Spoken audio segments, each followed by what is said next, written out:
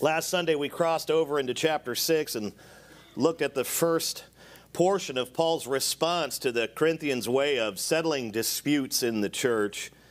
Their way of settling disputes was by filing lawsuits and dragging their brothers and sisters through the pagan or secular court system. And Paul's response to that unrighteous way, it's threefold. We looked at the first 2 points last Sunday. First, Paul describes the absurdity of believers taking each other to court. Chapter 6, verses 1 to 4. Why would they lay their cases before unbelievers who have no standing in the church when Scripture is fully sufficient on all matters, when the Corinthians, along with all believers, will one day judge the world and angels? And then Paul adds in that teaching and that rebuke that doing that kind of thing, suing your brothers and sisters, is just not only shameful, but it's spiritually defeating. And so that was kind of the first thing we looked at. Then secondly, Paul challenges the Corinthians and really all believers to appoint an internal or in-church arbiter who can settle their disputes. We looked at that at chapter 6, verses 5 to 8. That way, if you have somebody in the church that can help settle disputes, that way brothers don't have to go to law against brothers and before unbelievers, and therefore disgrace themselves, disgrace the church, and worst of all, disgrace the head of the church, Christ. So that's the stuff that we focused on last Sunday. This morning we're going to look at the second portion of this. Paul's dealing with this particular subject, and we'll look at that third and final point. It's a little different from the previous section because Paul takes his argument or his correction in kind of another direction. His concern at this juncture is that the Corinthians had somehow forgotten what it means and looks like to actually live as a Christian. So Paul wants to deal with the disputes and the sexual immorality, all the things that he's been dealing with, but right now it's like he has this moment where he becomes highly concerned about these Christians in general. Are they actual Christians? Why are they living in a way that is totally contradictory to being a Christian? And so his highest concern here is that they're acting like they don't know how to live as Christians, or they've somehow forgotten how to live as Christians. And so he just takes a moment to kind of deal with that within the grand scheme of all of it. And I think that we tend to do this from time to time. If we're going to be transparent and honest, there are times where we seem to gap out. And maybe sometimes it's a very short period of time we do that, like throughout a day, where we kind of, digress or revert back to the old man or the old lady or the old self and then act in the flesh. And then now we're acting like we don't know what it means to be a Christian. So now with the Corinthians, this is happening on a very grand scale because they've got some pretty big, serious sin issues in the church. But I think sometimes with us, we do the same thing, maybe on a smaller scale, maybe on a big scale like them. But I don't think that it's impossible or difficult for us to have these sorts of these lapses and maybe just kind of regress or digress and go back to the old way.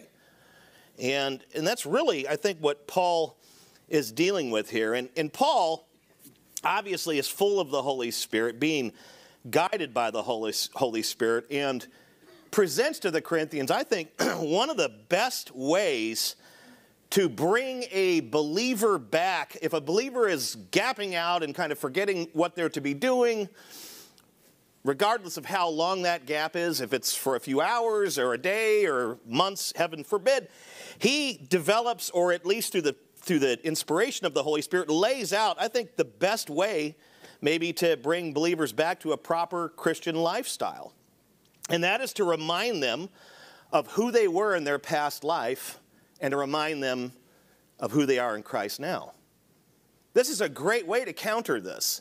In fact, this is something that the Holy Spirit does for us. If we're actual Christians and we're possessed by the Holy Spirit, this Holy Spirit is going to convict us at times where we're acting like boneheads, and he's going to remind us of what we were and remind us of what we are, and then challenge, exhort, encourage in that sweet, still voice of God and say, you are not acting like you should be acting.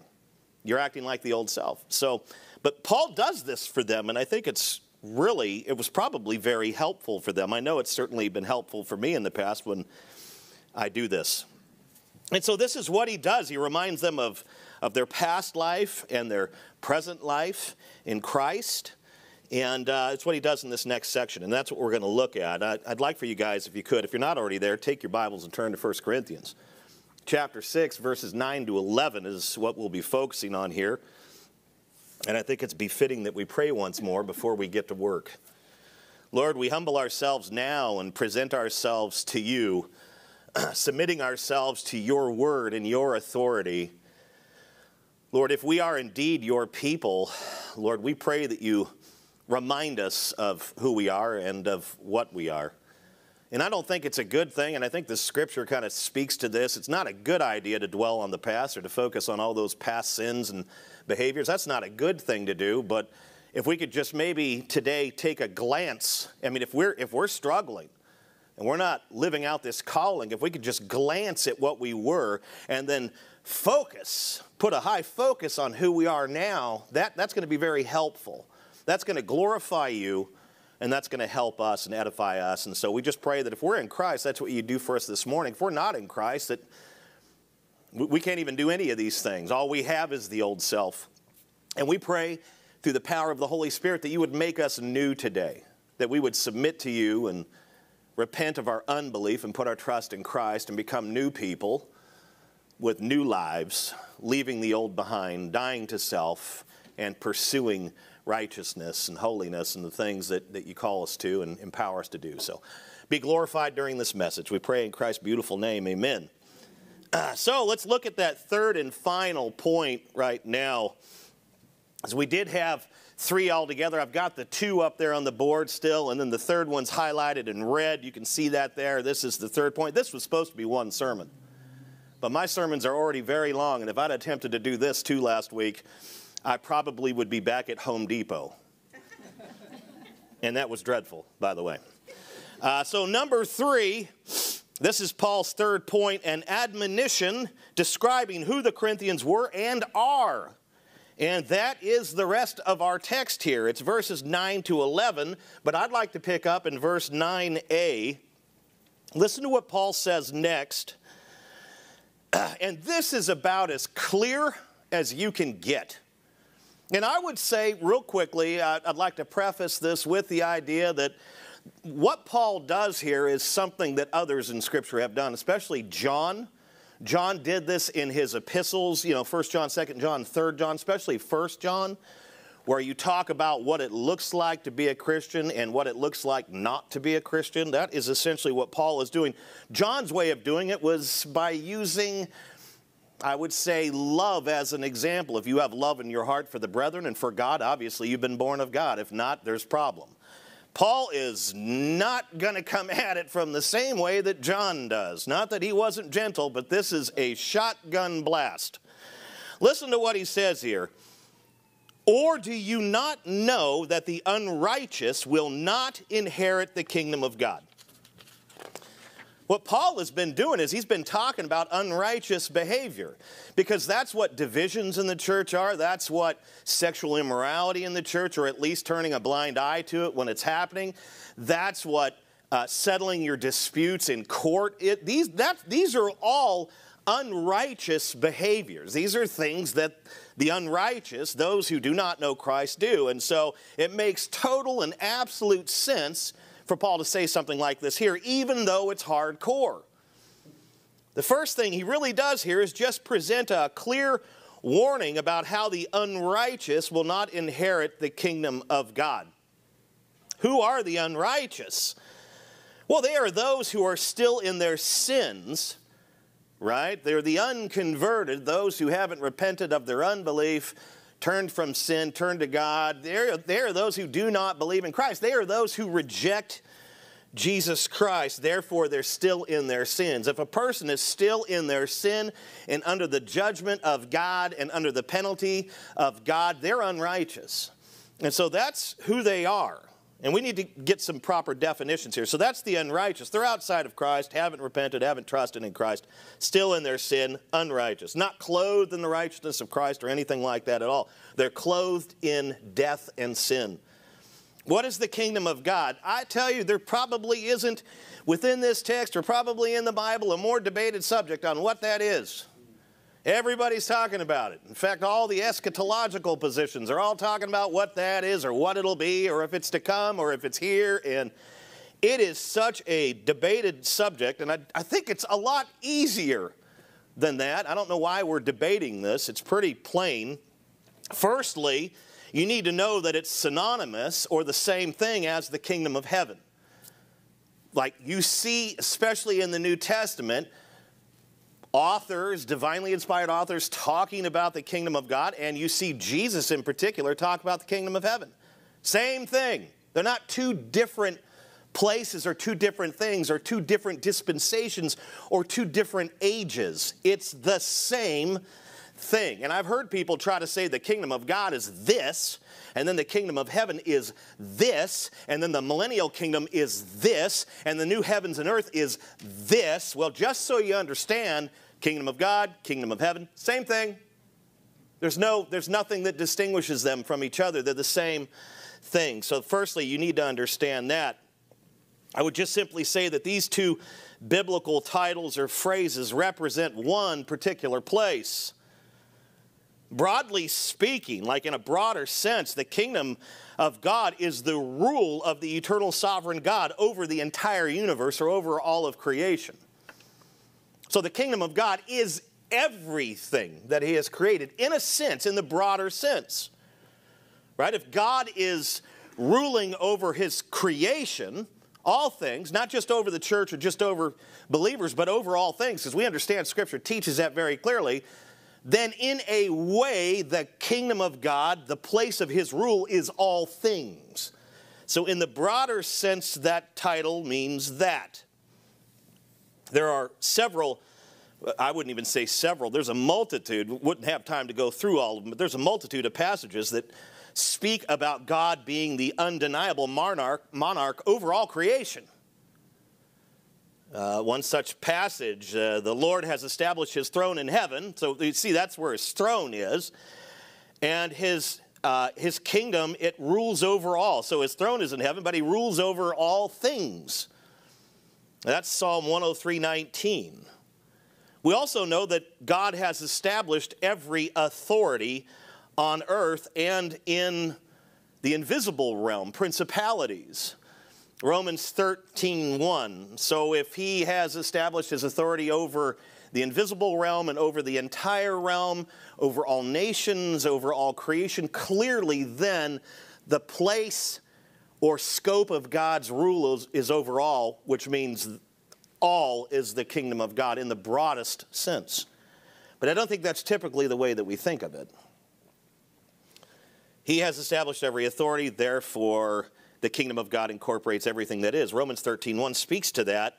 Now, I would say more narrowly, right, instead of being this broad scope, more narrowly, the kingdom of God is absolutely, without a doubt, the spiritual realm over which God reigns as king. The sphere of salvation is the way that theologians present that, over all who are saved. Jesus spoke to this quite a bit, and I'm thinking of one instance in John 18:36, where he described his kingdom not of this world. Now, if you think about that in a way, that's contradictory to the kingdom of Christ and God being all things. And he says very plainly, my kingdom is not of this world. He says this to Pontius Pilate. He's not contradicting Scripture or the fact that God's rule is over all and the kingdom of God is all, but he's saying specifically that it is something else too. He's speaking to the narrow view, which is still scriptural, the sphere of salvation. A kingdom is not of this world.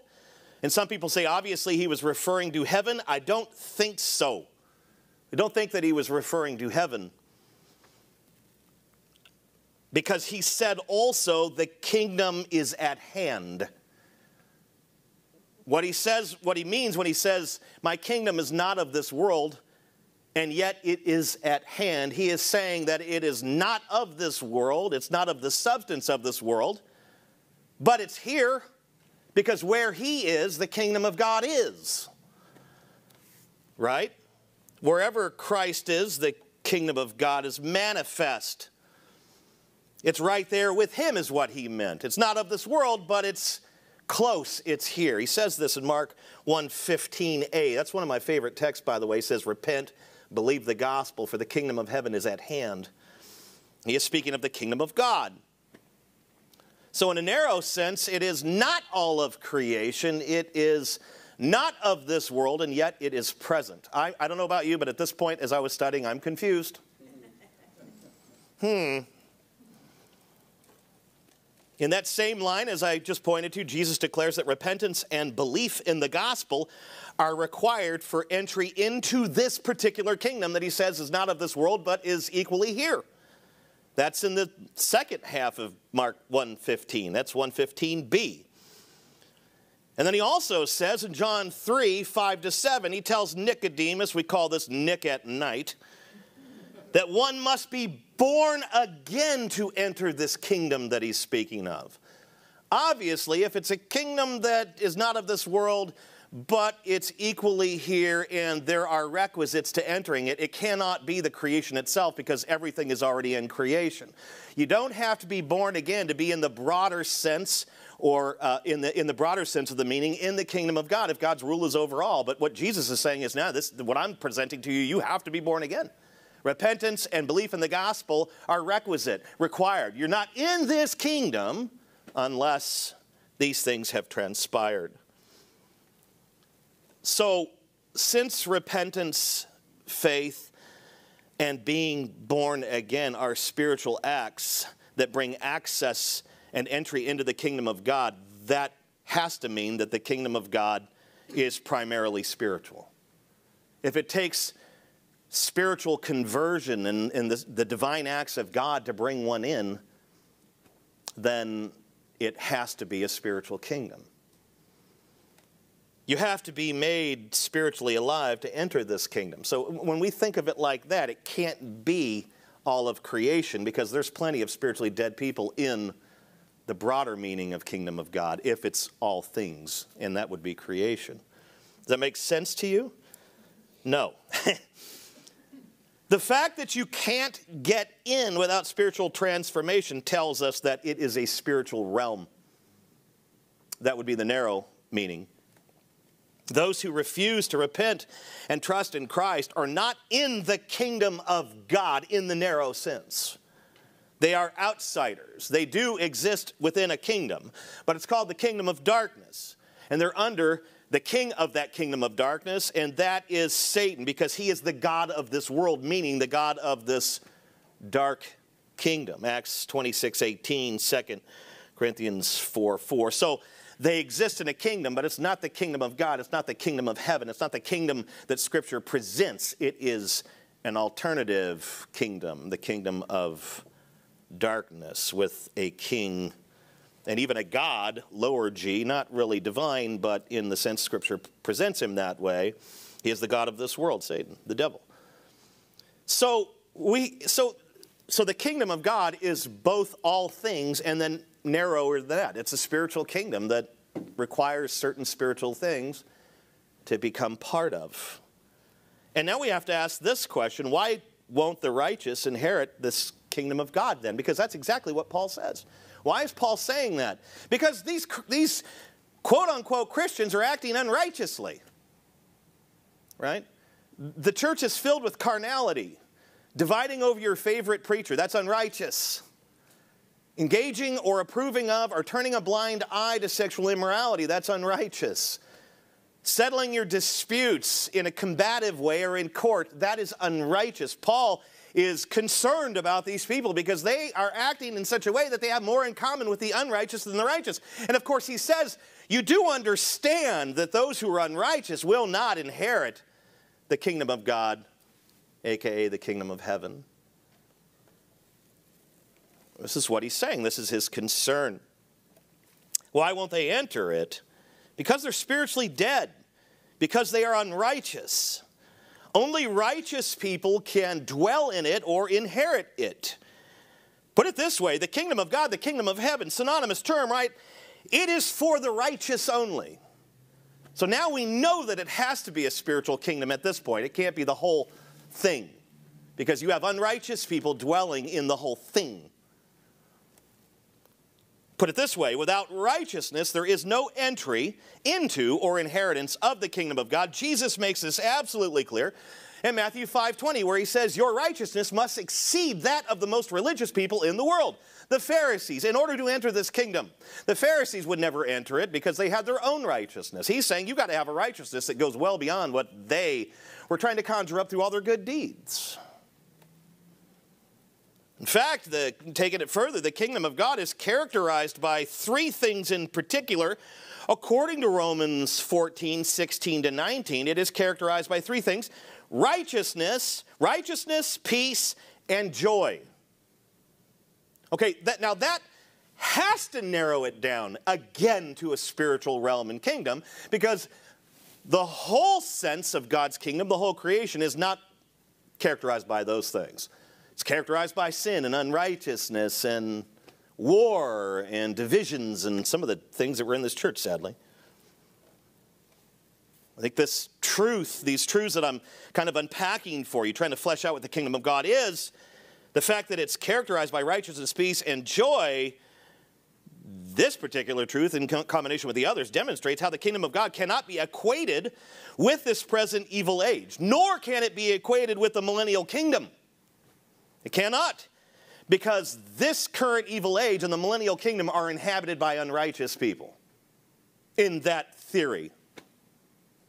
So it can't be now in the broadest sense, because we have a world that's filled with unrighteousness and doesn't have peace and doesn't have joy. And then, according to some dispies, I think most of them, dispensationalists, the millennial kingdom, when Christ comes and raptures the church and does all that stuff, that kingdom still has unbelievers in it.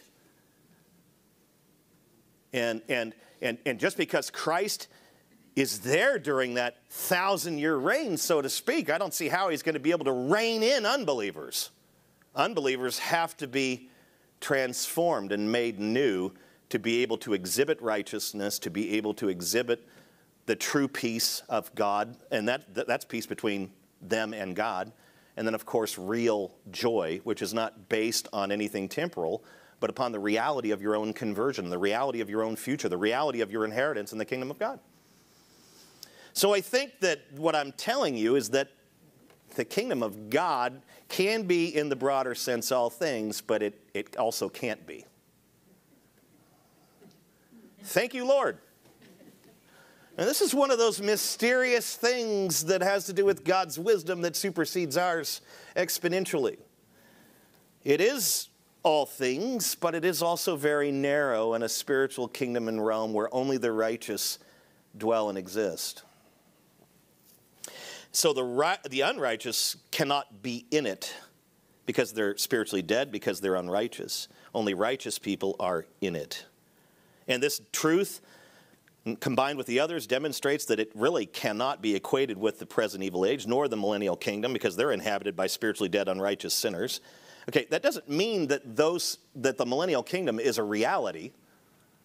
I find it hard to be a reality, and I don't want to challenge you too hard if you're still in that view. I understand it. I was in it forever, but I find it hard to believe that there's going to be a temple that's making sacrifices to the one who'd sacrificed his life once and for all, and then it's comprised of unrighteous people who make a mess of everything. So I don't quite understand how we have the perfection of that time and era or that dispensation with things really unchanged in the world. This is a truth that I've had to wrestle with mightily. I haven't just come to terms with it and just jettisoned my old eschatology completely. I'm just wrestling. This must be a spiritual kingdom, because the only plausible explanation for how it can be both present and, like, literally now, as Jesus said, and inhabited only by righteous people. That's the only plausible explanation, is that it has to be, if it's here and only the righteous are in it, then it's something that I cannot see, but it's here. In fact, it's something that I and you, if you were a believer, are an inheritor of, an inhabitant of, but you can't see it.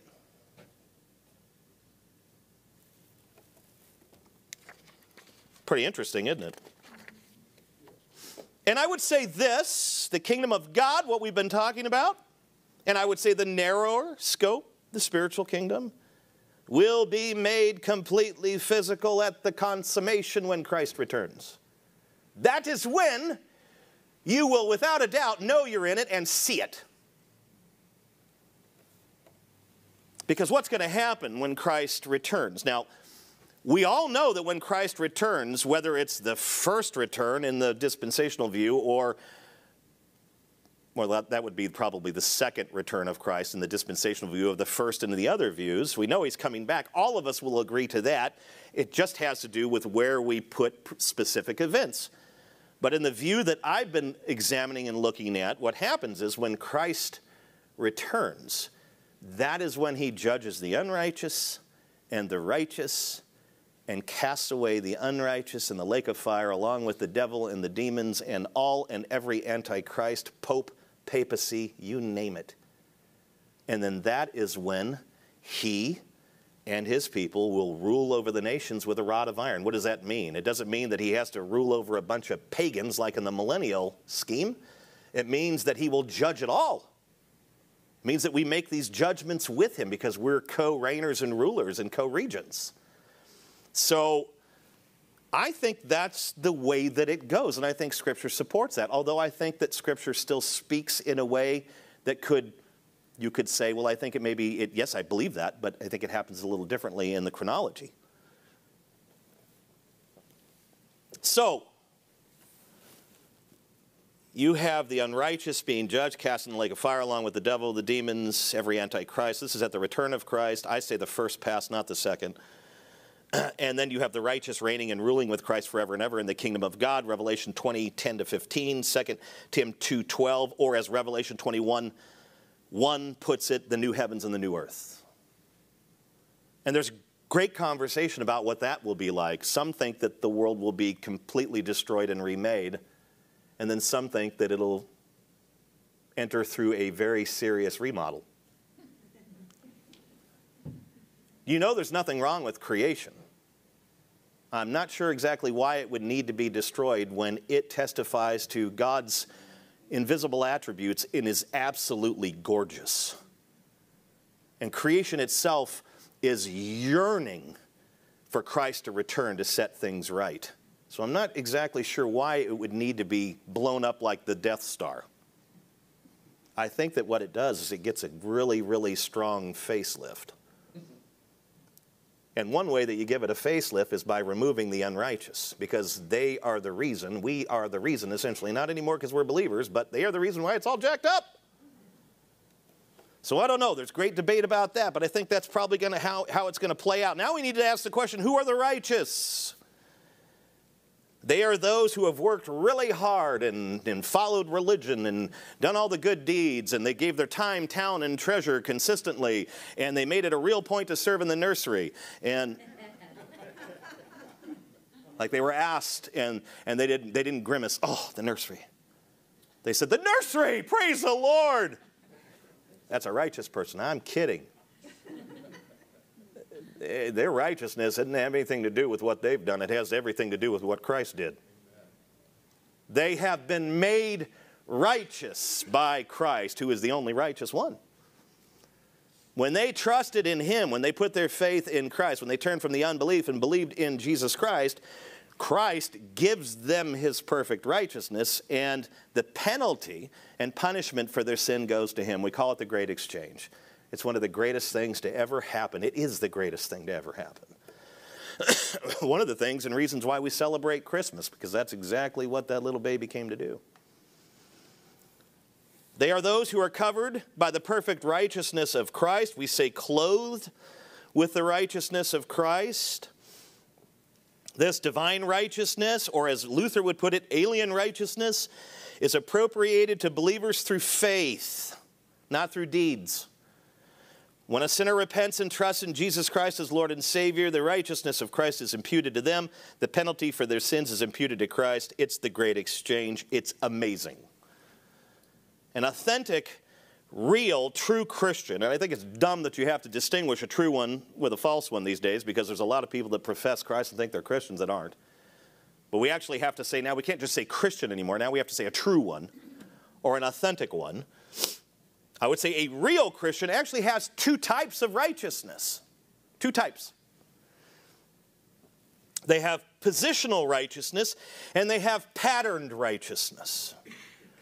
This is so important that we understand this, because most of the time all that's ever presented is positional righteousness. And if we don't talk about pattern righteousness, we're in big trouble here, because you can't have one without the other. So we have two types, positional and patterned. Christians are positionally righteous because they are trusting in Christ and as Lord and Savior. And positional righteousness, by the way, is permanent. Once a person is made righteous by Christ, he's justified, he or she is justified by God, it's permanent. There's no changing that. Patterned righteousness, on the other hand, I could define it like this. It is desiring to do what is right according to Scripture. So there is a desire there to do righteousness. It is equally doing what is right according to Scripture. Not just desiring it, but actually doing it.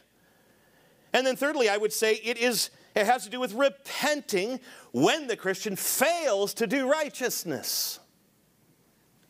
That is what patterned righteousness is. It is the desire to do righteousness, it is doing righteousness, and it is realizing when you don't do righteousness, I need to do righteousness. I need to repent. I haven't been living righteously lately. I have been using my tongue in a way that I shouldn't. I have been using my body in a way that I shouldn't. I have been getting mad at other drivers and saying things I ought not do, giving them hand signals. Really, if you wanted to boil it down, it has to do with being righteous. What a concept. Walking in righteousness. Living out righteousness in very, very practical ways.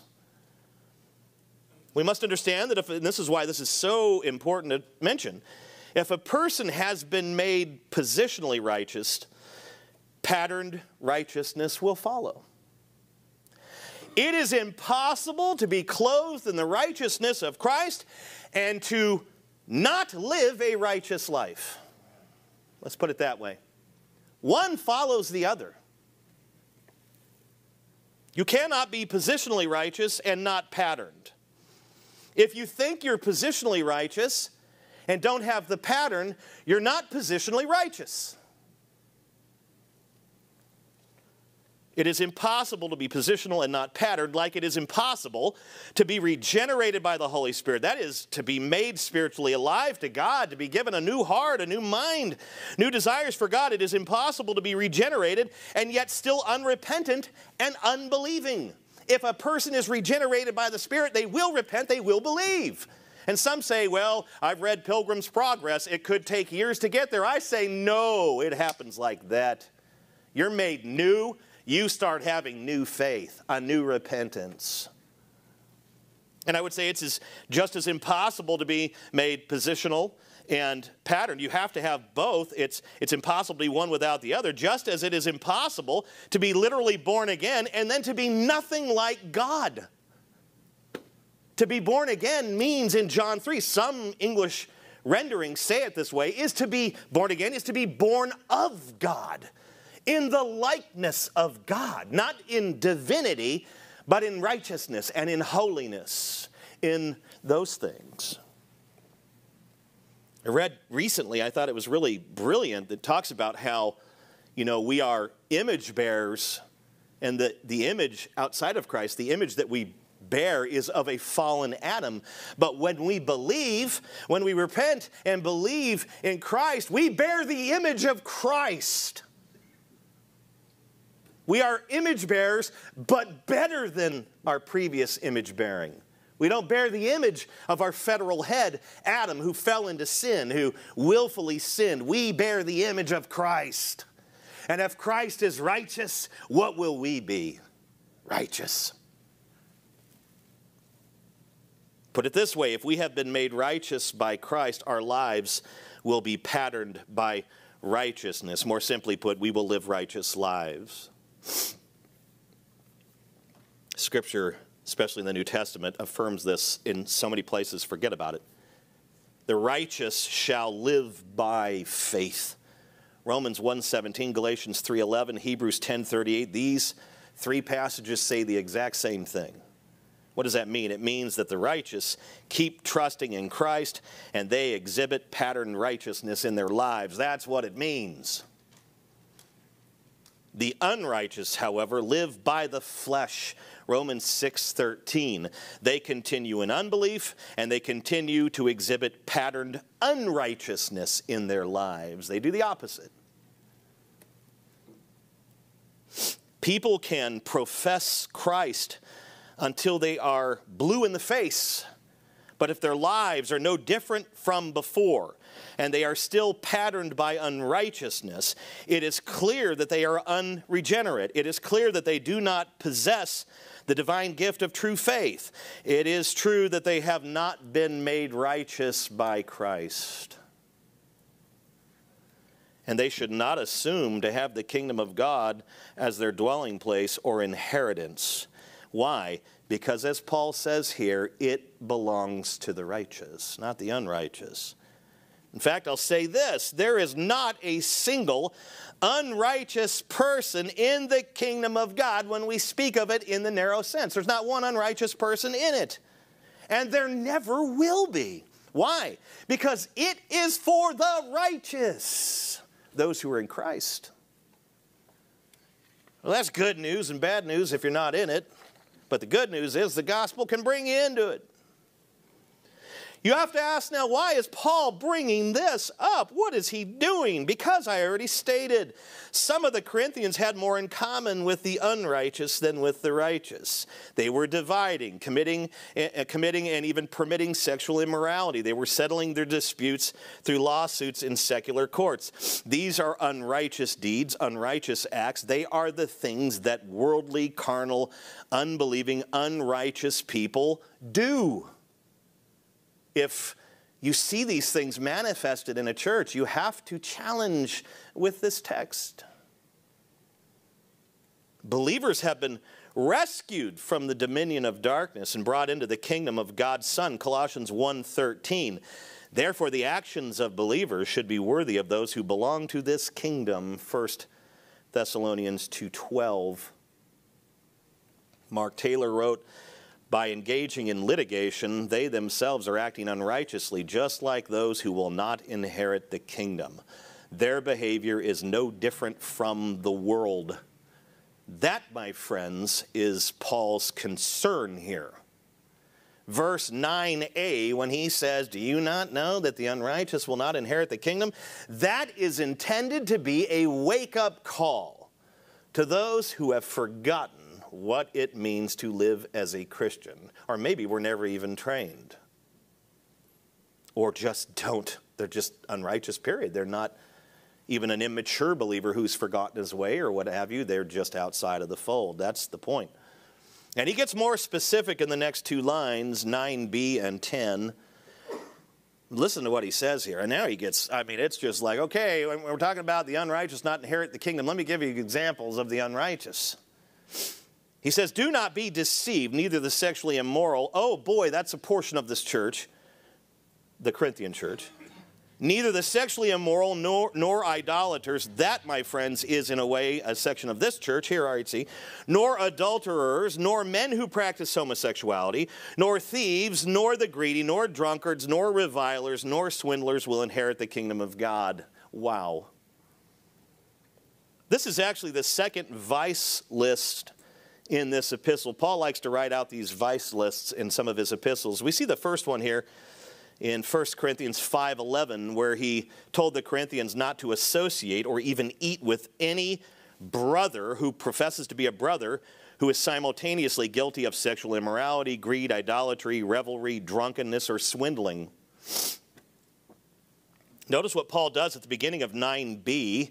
He warns against deception. Do not be deceived. See, those who think that unrighteous behaviors such as sexual immorality, idolatry, adultery, homosexuality, thievery, greed, drunkenness, revelry, and swindling, those who think that those unrighteous behaviors that are patterned, that those things are somehow compatible with the kingdom of God, Paul says they are deceived. And we know who the deceiver is, don't we? In other words, a life that is patterned after such unrighteousness is excluded from the kingdom of God. That is the strong language here. And notice how he does mention in this list, he does say sexual immorality, right? But then he gives some explicit examples of sexual immorality, adultery. And then he says homosexuality, which is one that we pastors and Christians tend to focus on quite a bit. Maybe that's because it's being shoved in our faces all day. And I would just say this, according to this text, there is no such thing as a gay Christian. Doesn't exist. Just as there's no such thing as a thieving Christian or a swindling Christian or a drunk Christian. I'm turning into a duck. See, being gay, homosexual, and Christian, that's incompatible. I'm not trying to pick on homosexual. I'm just trying to state the obvious from the text, because there's a great many people today, even in the church, that are very, very confused about this. Those who profess Christ but continue to live in patterned unrighteousness, explicitly homosexuality, they will not inherit the kingdom of God. That is exactly what Paul says. They are homosexuals, not Christians. If they have an identity, it is tied to their sexuality, and it happens to be homosexuality, and that's who they are. That's what they are. And this is the contextual, historical, and current meaning of this text. It has never changed, and it never will, because men are like grass and fade away, but the Word of God stands forever. The new perspective on Paul and his writings is nothing more than a feeble attempt to make Scripture sin-friendly. And I would say, because we do not want to pick on homosexuals, because I want to see them saved. The same is true of those who regularly engage in other forms of sexual immorality, like fornication. And that has to do with sleeping with somebody outside of wedlock, or pornography, which is more pervasive today than ever before because it's on everyone's phone. Paul is saying that those who regularly engage, this is the pattern, sexual immorality, whether it be fornication or homosexuality or pornography or adultery or these things, he says very clearly, if that's what you are and what you do all the time, you will not inherit the kingdom of God. A person who worships idols. Well, we don't have to worry about that because I don't have any little stone figures in my house. You have a mirror, don't you? And you look in it and always go, wow. I look at it and go, wow. Look at me. Lord, what have you done to me? It's your fault you got the vaccine and you got backed up 3 times with it. That's why I'm just kidding. Some of you are like, yeah, and some of you are going, I did that, shut up. A person who worships idols, our idolatry, I think, today looks a little different than it did in Jesus' day, although I think at the end of the day, people were worshiping themselves in Jesus' day, and all the statuary and everything they made were representations of themselves, and they called those gods. But ours looks a little different today.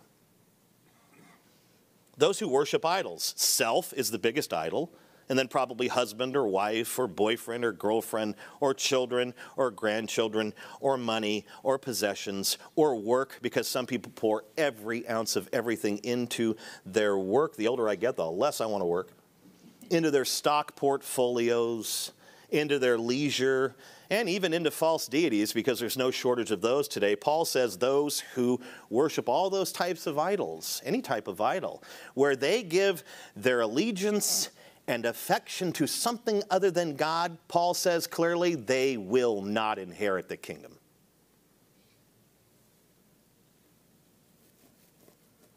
A married person who sleeps with others that are not his or her, his wife, her husband, those who sleep with others other than their wife, that's an adulterer. And Paul says very clearly they're not going to inherit the kingdom of God. Regular pattern. Not once and you made a mistake years ago. That's if you've repented and you're trusting in Christ. But then Jesus amplified this by saying, if you look at anyone with lust, you've done it. That's, Paul says clearly they will not inherit the kingdom of God. Those who are adulterers, those who steal rather than work, I say, thieves, robbers, looters, no kingdom of God for you. That's what he says. I didn't write this. A person who is greedy, they just hoard unto themselves. They're not generous and they're just stockpiling, whether it be wealth or whatever it is. It could be anything. It could even be with food or whatever. I don't know. Just someone who's greedy, even in a general sense. Paul says they're not going to inherit the kingdom of God. Really what Paul is doing here is he's drawn a distinction between how the righteous live and the unrighteous live. So really, at the end of the day, it's the unrighteous that don't inherit the kingdom, and they are the ones that do all these things regularly. That's his point. But he's not done.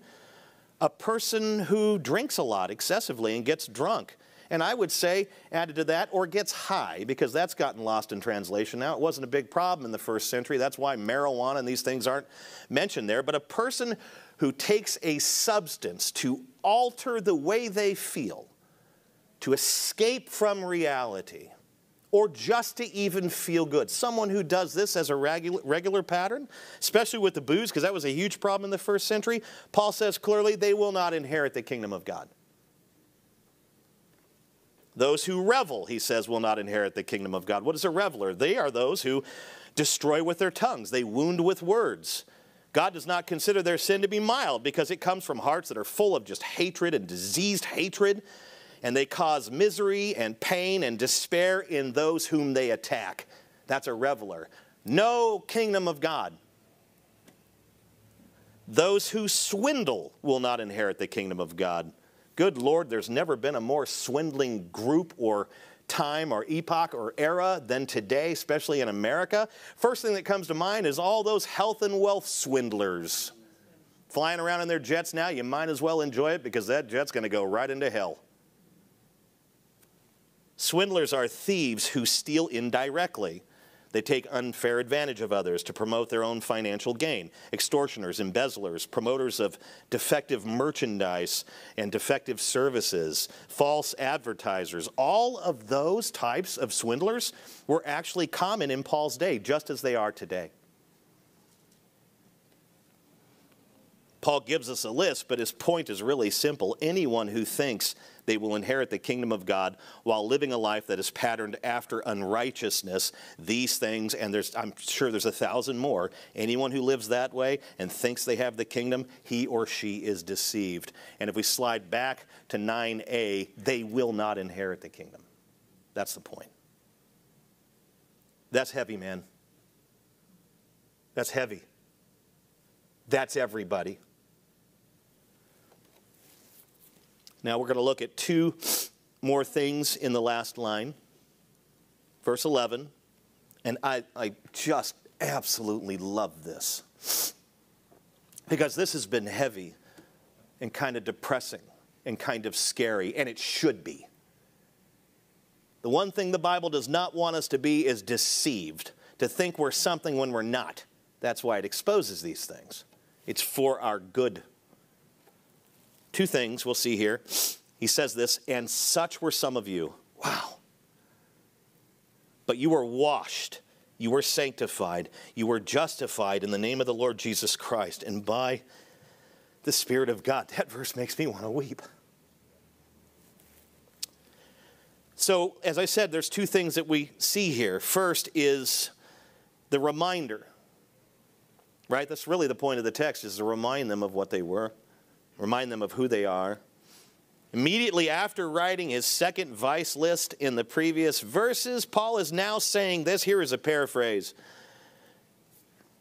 Gets done saying the list of the homosexuals and all these things. He says, this is who you were before God, before you knew Christ.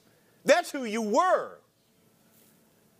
You were sexually immoral. You were idolaters. You were adulterers. You were homosexuals. You were thieves. You were greedy. You were drunkards. You were revilers. You were swindlers. But guess what? That's not who you are anymore. That's who you were. You're something different now, is what he's saying. Your sins, he says, were washed, and that means washed away by the blood of Christ. You are sanctified. What does that mean? It means that you are set apart for God for holy use.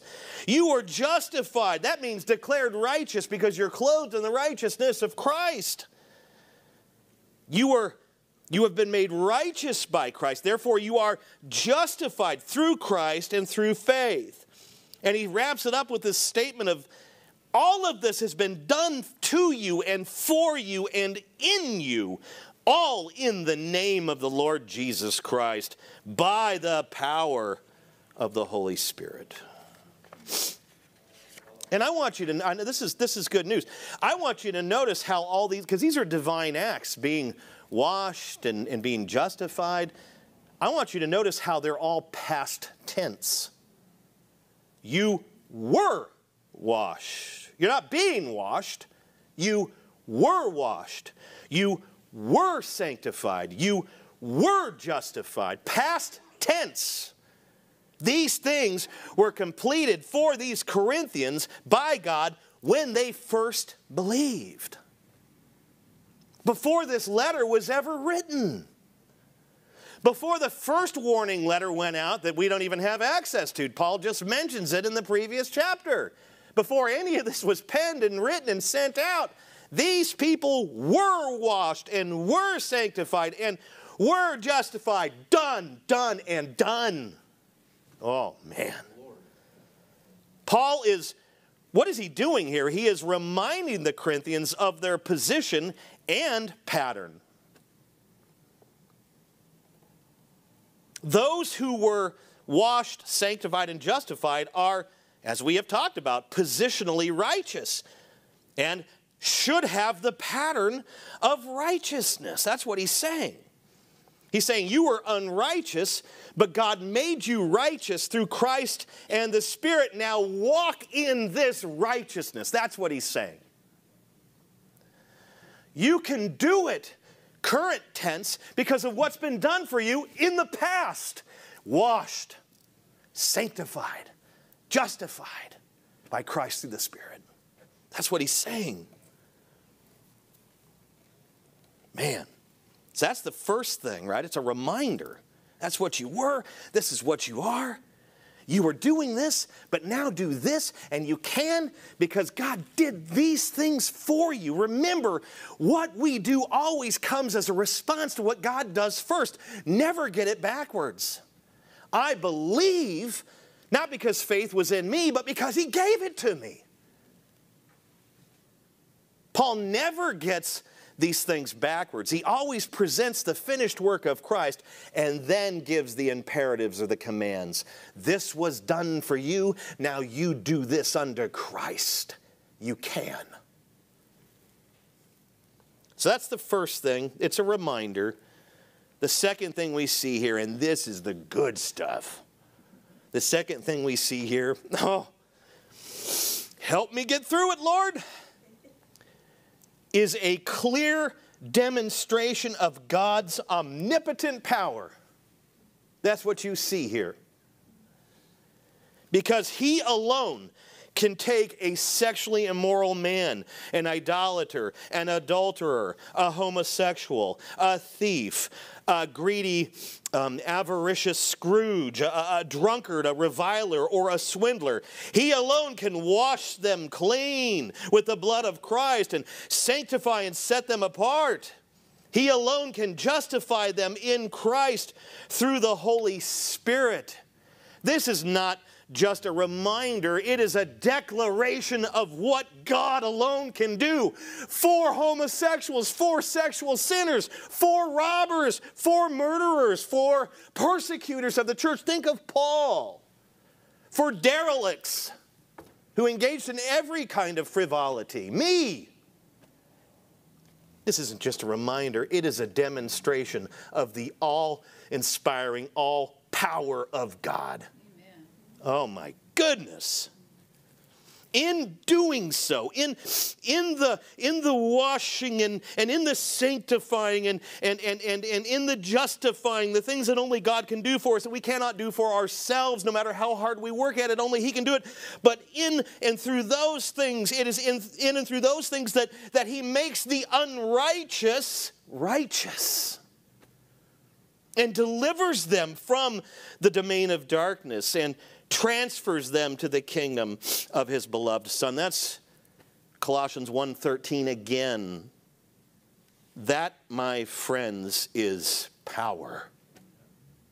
That's real power. I think it's an incredible display of God's omnipotent power to bring all things into existence by speaking. Wow. But to me, the greater feat of God is to take a spiritually dead corpse and make them alive. And make them believe through the gift of faith. And make them repent through the gift of repentance. 1 Timothy. To give them new desires for righteousness because their old desires were unrighteousness. That, my friends, is the most ultimate display of God's power. And you won't think it is as long as you think that you're not that bad.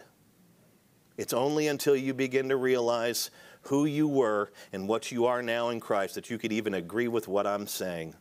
If you don't see yourself as that bad, you'll undermine and downplay the power of God in regeneration. It is the greatest thing He does. To make a dead person alive, demonstrated through the raising of Lazarus. Countless examples. Those are not just physical examples of God's power, they are spiritual examples of God's power. He alone changes the leper's spots. We just sang it. And I used to think that was a leopard, like from the Serengeti. What a dummy. It is a leper. Someone who is spiritually diseased. We see Jesus healing the lepers all the time. Great physical feat of His power, but the spiritual example there is even greater, that He can take the necrotic dead and make them alive. That's real power. And that, my friends, is good news. That, my friends, is the gospel of Jesus Christ. If we have, by God's grace and by God's power, repented and are trusting in Christ alone for our salvation, we have been washed by His blood. We have been sanctified and set apart. We have been justified. We have been made righteous, and we should live righteous lives. And the way to do that is to take up arms and do battle with your flesh and the devil and the world, because they will assail you all day, every day, attacking you to live in unrighteousness and to tap into that old spiritually dead man. Put him to death. Put her to death. Kill her. Kill him. Murder your old self. It's okay. And you can only do that in the power of the Holy Spirit. If we have been made righteous, then we should live righteous lives. We will live righteous lives. If we have not repented and put our trust in Christ alone, we are defiled, we are dirty, we are unsanctified, we are unjustified, we are unrighteous, we are outside the kingdom of God, and we will perish with this age.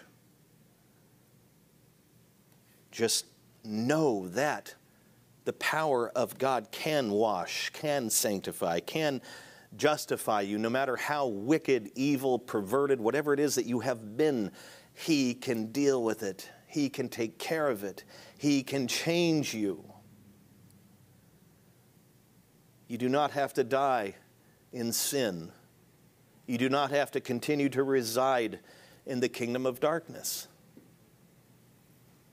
And if that's what you choose, and I understand, I get the free will, I get the choosing thing, I just simply preach it all of Scripture, but if this is what you choose, it will be your fault. You will be destroyed with the evil age. You will be cast into the lake of fire, as we've been talking about, and you will be the only one to blame. And it's worse for you because you've heard the gospel. Jesus said it would be better this day and age for Sodom and Gomorrah. We know what was going on there. It'd be better for Sodom and Gomorrah that did not hear the gospel, or really probably did in a way through Lot, but it certainly did not see Christ walking down the streets and performing miracles. It didn't see the manifestation of God's presence and power. But Bethsaida did, and Capernaum did, and Jesus said it would be better on the day of the Lord for Sodom and Gomorrah. We know what that means. That's a perverted, disgusting place. It's Las Vegas. It's better for them than it would be for the places that heard the gospel and saw Christ manifest the power of God. Those who hear the gospel and reject it are judged more sternly than those who never hear it. Look, He can make you righteous. He can put you in His kingdom. He can. Fall prostrate, fall down, bow down before the throne of grace and ask the Lord for mercy. Repent and trust in Christ now and be saved. This is the message to the Corinthians and to us here in this text. May we remember who we were, unrighteous, with many vices, outside the kingdom of God, in the domain of darkness, under the power of Satan. That's who we were. May we remember who we are in Christ. If we're Christians, if we've repented and trusted Him, may we remember who we are: washed, sanctified, justified, righteous, inhabitants and inheritors of the kingdom of God. Glory to God. And called and empowered by the Spirit to walk in righteousness, not perfectly, but patterned. Patterned. It will be there. You will see it. And you will hate it when you fall short. Just as I have been hating myself lately, because I have been falling short. Remember what it means to have patterned righteousness: a desire for righteousness, doing righteousness, and contrition and brokenness when you don't live righteously. That's the pattern. Is that you? Rejoice. If not, repent and trust in Christ.